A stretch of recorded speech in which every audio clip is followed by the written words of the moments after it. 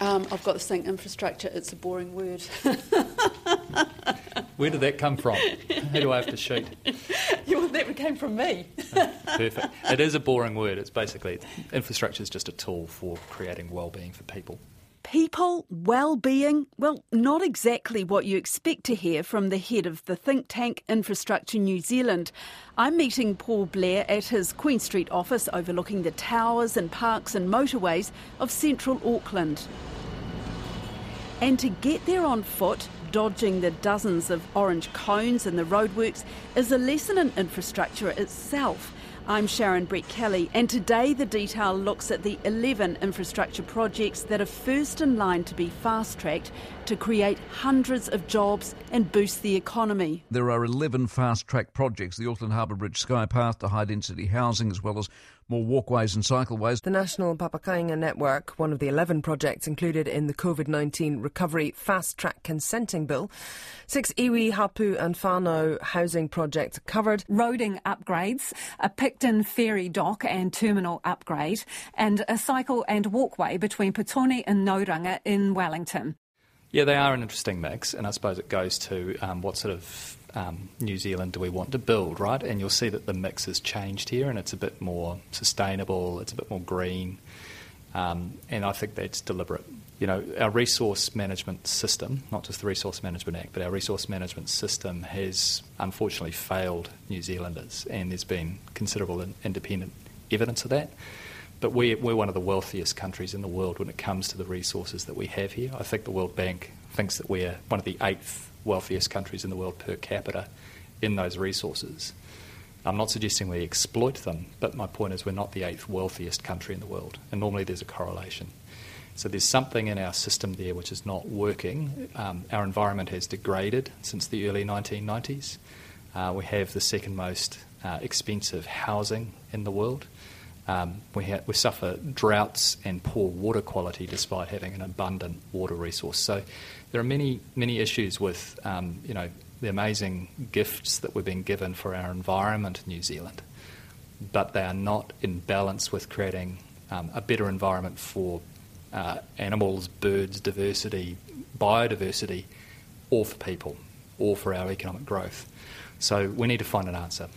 It's kind of interesting that the head of Infrastructure New Zealand is talking in this way because, and looking at this list, in fact, I think there is only one of those 11 is a roading project. And I guess traditionally you would say that's infrastructure. Yeah, and I think that infrastructure is a boring word, is perhaps where you started, but I think infrastructure is just one tool, and there are many tools to achieve well-being for Kiwis. And some of the boring words are horizontal infrastructure, that's sort of rail tracks and roads, and that's been the shorthand. And we've got to remember we had sort of almost 10 years under a national government where that was their signature, was roads of national significance. But infrastructure is a very, very broad term. It's the physical platform on which society generates well-being. So if you think of it really, really broadly, in its broadest definition, green infrastructure, planting the environment, is as much a part of a platform for well-being as a road, a rail, a busway, social housing, our electricity network, or the connectivity that we got over Zoom, without which we would not have run this country. So very, very broadly, infrastructure is about what do we want to achieve, what sort of standard of living do we want to achieve, and then we go and we get after it. I can announce a central plank in our economic recovery plan, and that's the first tranche of projects that will be fast-tracked through the RMA. It will mean that projects which are already funded can get underway quickly, providing jobs and stimulus across the country. Notified consents generally take about 4 to 6 months. Fast-tracking will see them take about 45 to 70 days. The first projects have been chosen because they are ready to go, provide at least 1,200 jobs, and because they align with the long-term challenges the government has already was taking on before COVID arrived in housing, the environment and transport. The point is that in New Zealand, resource management approvals have got costly, long, complex and slow. So It's not unusual for us to take 10 years to consent a road, and it's that slowness which the fast-track legislation attempts.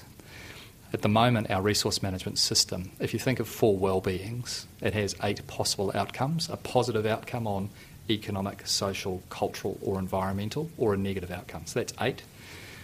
In effect, what our Resource Management Act does is only measures 1/8 of those outcomes. So it only looks at you mitigating the negative effects on environment.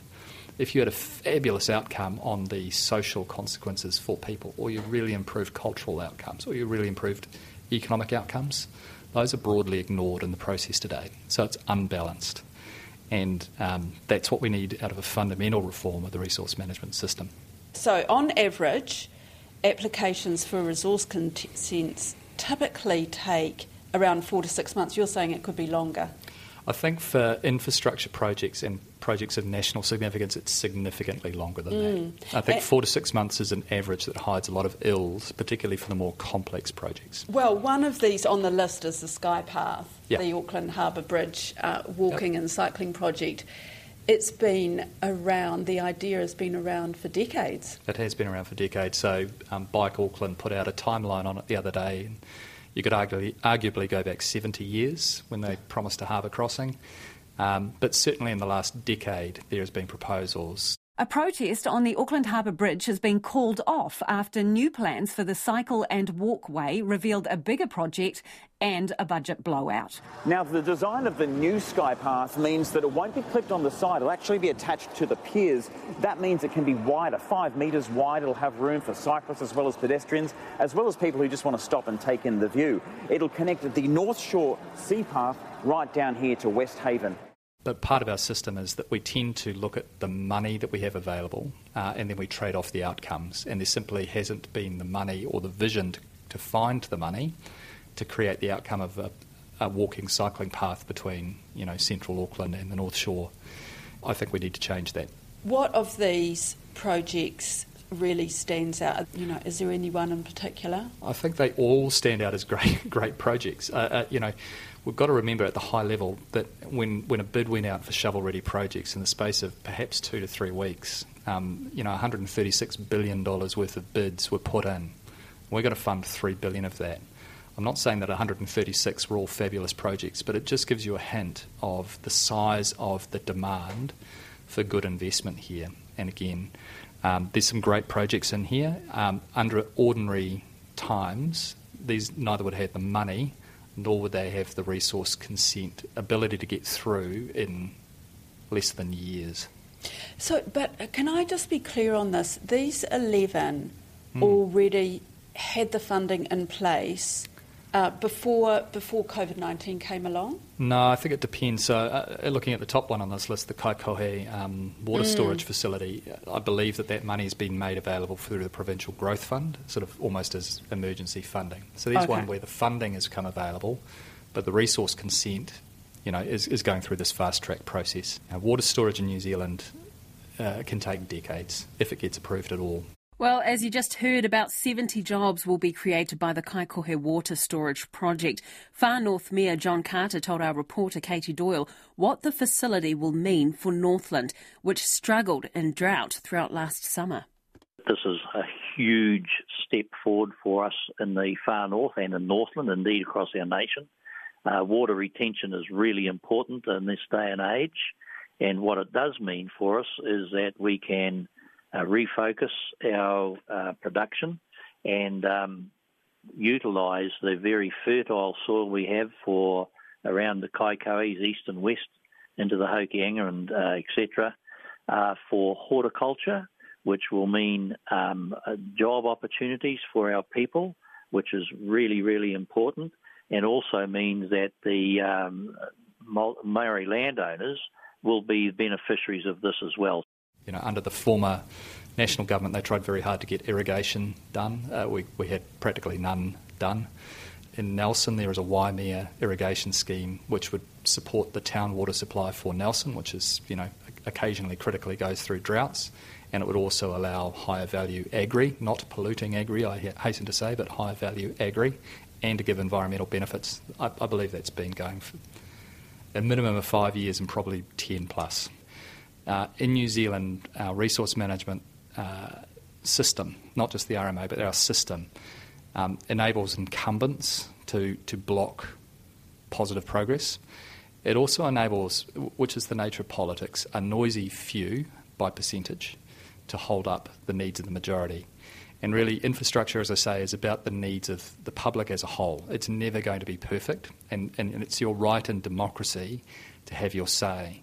But, there are so many things here where the broader population suffers because of the noisy actions of a few who are perfectly able to protest, but at some point you've got to pick a stake and say, is 80% support enough?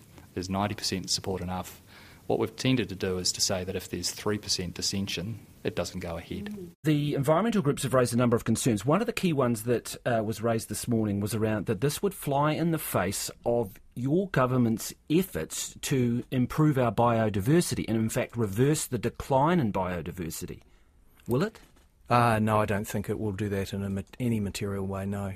Well, they argue that these projects such as the cycle walkaway in Wellington needs to consider things like penguins and the biodiversity in that area, and there simply won't be enough time if you're only allowing 40 to 70 days for objections. Well, you can't speed up consent processes without speeding up consent processes. There is a bit of a trade-off here in terms of how many people can participate. We are removing rights of individuals to participate and effectively leaving it to peak bodies, be they environmental NGOs or industry groups or pro-infrastructure groups or iwi. But we are being clear that in this 2-year period for which the legislation lasts, rights of participation are truncated. Now, the protections in that include the panel being chaired by an Environment Court judge who has the duty to apply the normal RMA principles. For these named 11 projects, they will go to an expert panel. So they've been effectively considered by the Minister. They will go to this expert panel, and the time frame in here, which you'll remind me of, is 45 to 70 working days. Well, does that mean that they could be ready to go by September? From a resource consent, perhaps, but that's where you get into the fact that it takes more than a resource consent to deliver a project. In order for a project to be delivered, it has to have the funding. Well, I think most of these are funded or will be funded. You have to then do the procurement, which is the way that you buy the service, and you've got to figure out which way you do that. By what service, though? So if we're going to look at Papakura to Pukekohe electrification, then that's a specialist project, and so you would tender that out to specialist providers, and you have to figure out what procurement method you're going to use, what's an acceptable balance of risk and return. You have to have, the tender box going on. So what tends to happen in the old world before this fast track is you go and get your resource consent, and that could take you years. Then sort of linearly you go and you do your tendering for your procurement, and that has been known to take, a year plus as well. Then you organise to get your specialist staff on site. Then you start moving concrete or steel or putting trees in or whatever it is. So the whole point of this is that if these are meant to be shovel-ready and creating jobs, fast-tracking is fantastic because it removes one of the major barriers. The Māori Housing Trust in Kaitaia says it will be able to house people in need 2 years sooner with a fast-tracked consenting process. I think these changes are going to streamline Māori housing in a way that just was not possible pre-COVID. He Korowai Trust in Kaitaia relocates and refurbishes old state houses with 24 homes set to be done up over the next 2 years. Its Chief Executive Ricky Houghton told our reporter Mariana Johnson it can now get whānau into warm, affordable homes faster. It enhances and protects Māori land and processes. It does that in a way that isn't currently possible. I have to work with a local council and a regional council. I get a permit, for example. One council calls it a drain. The other council calls it a stream. So their interpretations are very, very different. But there are other things that need to be done in order for shovels to actually start moving dirt. So at the bottom end, your 45 days, you could have a resource consent in 45 working days, which is great. Assuming you've got the money as well, that's great. But then you also need an accelerated procurement process. and you need the industry to have the capacity and the skills on hand. You might need gravel. That might need to move from a different district to come in here. So that's the complexity of it. It's not like it's sort of using that Grant Robertson analogy that, you know, when he said the economy is not like flicking a switch, it's like warming up your oven. It's sort of that way in complex infrastructure as well. You know, it takes a really coordinated approach. And the other thing it takes is a risk approach. So luckily COVID has given us a real shot in the arm of urgency, but it has been our preference to be slow and to count every bean, which is very important with public money, but we've done it in such a way that we've been incredibly slow to get projects delivered. This is a really good indication of how government can use its powers, particularly at the moment, to clear away some of the regulatory hurdles that face many of these projects, and not just these 11, but right across the country on large scale and small scale. So they can clear that regulatory hurdle and get on with things, and allow, you know, the people earmarked for those projects to get on with the work, and also the people who'll benefit from those projects to benefit earlier rather than later. Alan McDonald is with the EMA, a group of 7,000 employers and manufacturers in the Upper North Island. Of the 11 projects, he says the electrification of rail from Papakura to Pukekohe is critical, I think, for the growth that's occurring in South Auckland. You know, there's new suburbs popping up there like mushrooms, and it's, you know, very large numbers of people going into that area. And if anyone from South Auckland, they're probably still getting over the trauma of trying to get through the roadworks from Takanui to the city. That's gone, but they're going to move those roadworks 7k south to Drury. Now, without that backup electrification of the rail network, which will allow full capacity from the Central Rail Loop to service trains out to there, you're looking at basically creating a nice big car park 3 lanes wide on the Southern Motorway because of the amount of growth that's going into the residential area. You know, the volume of residential traffic is just going to swamp the upgraded roads. So by having a complementary public transport system, in this case rail, with significantly increased capacity because of the electrification, the two complement each other, and the growth is coped with in terms of the transport network. Papakainga network development, that's a pretty big deal, isn't it? It is in that critical area of social housing. You know, we've been crying out for more houses for the social side of the housing equation. And so that's a nationwide one that's great. And I think the other good housing one in there, of course, is the Unitec campus in Auckland, which that one's been floating around for a long time. So fast-tracking the consent for that will allow them to get on with it. And I think that's one of the issues that we have here in terms of some of the bigger, larger scale, larger employee-based pieces of infrastructure work that are coming our way, is that it takes so long to consent to things. And so this is a good example, as I said earlier, of clearing that hurdle, because the RMA is not fit for purpose. It doesn't support or enable growth, and we've had a lot of growth in the country, and we do want to catch up. You know, we've got an infrastructure deficit in New Zealand that's decades long in the making, and it does need to be fixed. We hear a lot about that, how the RMA isn't fit for purpose. But, you know, some of these projects are a big deal for people, like Unitec. Do you think that these people are still going to kick up a big fuss about that could hold things up? Well, I think one of the key reasons for the RMA not being fit for purpose is it doesn't actually protect the environment. We commissioned a piece of work by the Environmental Defence Society, it must be about 2-3 years ago now. When I say we, that was us, Infrastructure New Zealand and Property Council New Zealand. And it found on basically every measure the RMA fails to protect the environment. The thing that it does do, however, is it allows the good old NIMBYs to pile in at any stage of the process and stop development. And I think, yes, it's a big deal, but intensification of the housing stock that we've got in Auckland and around the rest of the country, but particularly in Auckland, is something that's allowed under the unitary plan. So having at almost every step of the way the ability for somebody to step in and object is really detrimental to the outcomes of the unitary plan. And that was a good process. In fact, this sort of fast-tracking of consents they're doing now is not dissimilar to the way that worked in terms of using experts and commissioners to work through the plan. But I think the key thing to remember and focus on here is this is actually a clearing of the regulatory hurdles to get these ones on the way. They have been around for quite some time, and for example, that electrification of Pukekohe to rail, that's been floating around for a couple of decades at least. So in some ways it's a quick start and it's a good start, but it is just a start. There's more to come. You can't downgrade the value of these projects because they're long identified and ready to go. And so that's 1,200 jobs that could be on stream in months rather than years. With goodwill and coordinated effort, the majority of these can be underway, hopefully, inside 3 months. And that's very fast.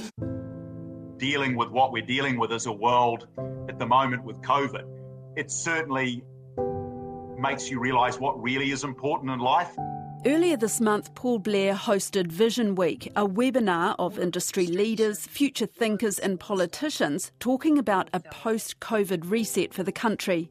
The glory of a diverse country is that we had plenty of diverse themes. But for me, New Zealand is in a really, really fortunate place. But we've never had a strategic plan. And so what we've tried to provoke was, what is the vision of what we want to achieve for this country so that we set a strategic plan. It'll change, right? But you set a plan for where you're going. So you say, we've got 5 million Kiwis now. What standard of living do we currently enjoy? You measure it with the wellbeing framework, so you've got a balanced view. And then you say, well, look, in 30 years' time, are we going to be 5 million people or 12 or 4? And what sort of standard of living are they going to have? Are they going to be having high income but really poor environment? That's no good. So what you've got to do is you've got to set a standard of living for Kiwis, and then you've got to figure out from those outcomes that you agree what you want to do to get there. And so that's a possibilities framework. It's not the framework that we've come to use in the last 30 years of we've got $100, we can get 4 outcomes from it. It says we need to achieve this level. What do we have to do to go get it? And that might be public-private partnerships. It might be a fundamentally different way of delivering services or bringing in domestic investment or foreign investment. It might be restructuring our regions. But what it would do is it unleash a torrent of one of the things that Kiwi is great at, which is innovating to get to a goal. But, we're great when an America's Cup or a Rugby World Cup comes along. COVID, for me, is our Olympics moment, where we should treat New Zealand as a social enterprise. We should figure out what we want to do, set a vision, set a plan, and then, he waka eke noa, get us all rowing the waka together. That's it for today. I'm Sharon Brett-Kelly. The Detail is brought to you by newsroom.co.nz and made possible by RNZ and NZ On Air. You can get us downloaded free to your mobile phone every weekday from any podcast platform. If you're using Apple, give us a rating so other people can find us too. This episode was engineered by Jeremy Ansell and produced by Alexia Russell. Thanks to Paul Blair from Infrastructure New Zealand and Alan McDonald from the EMA. Ka nui tēnei.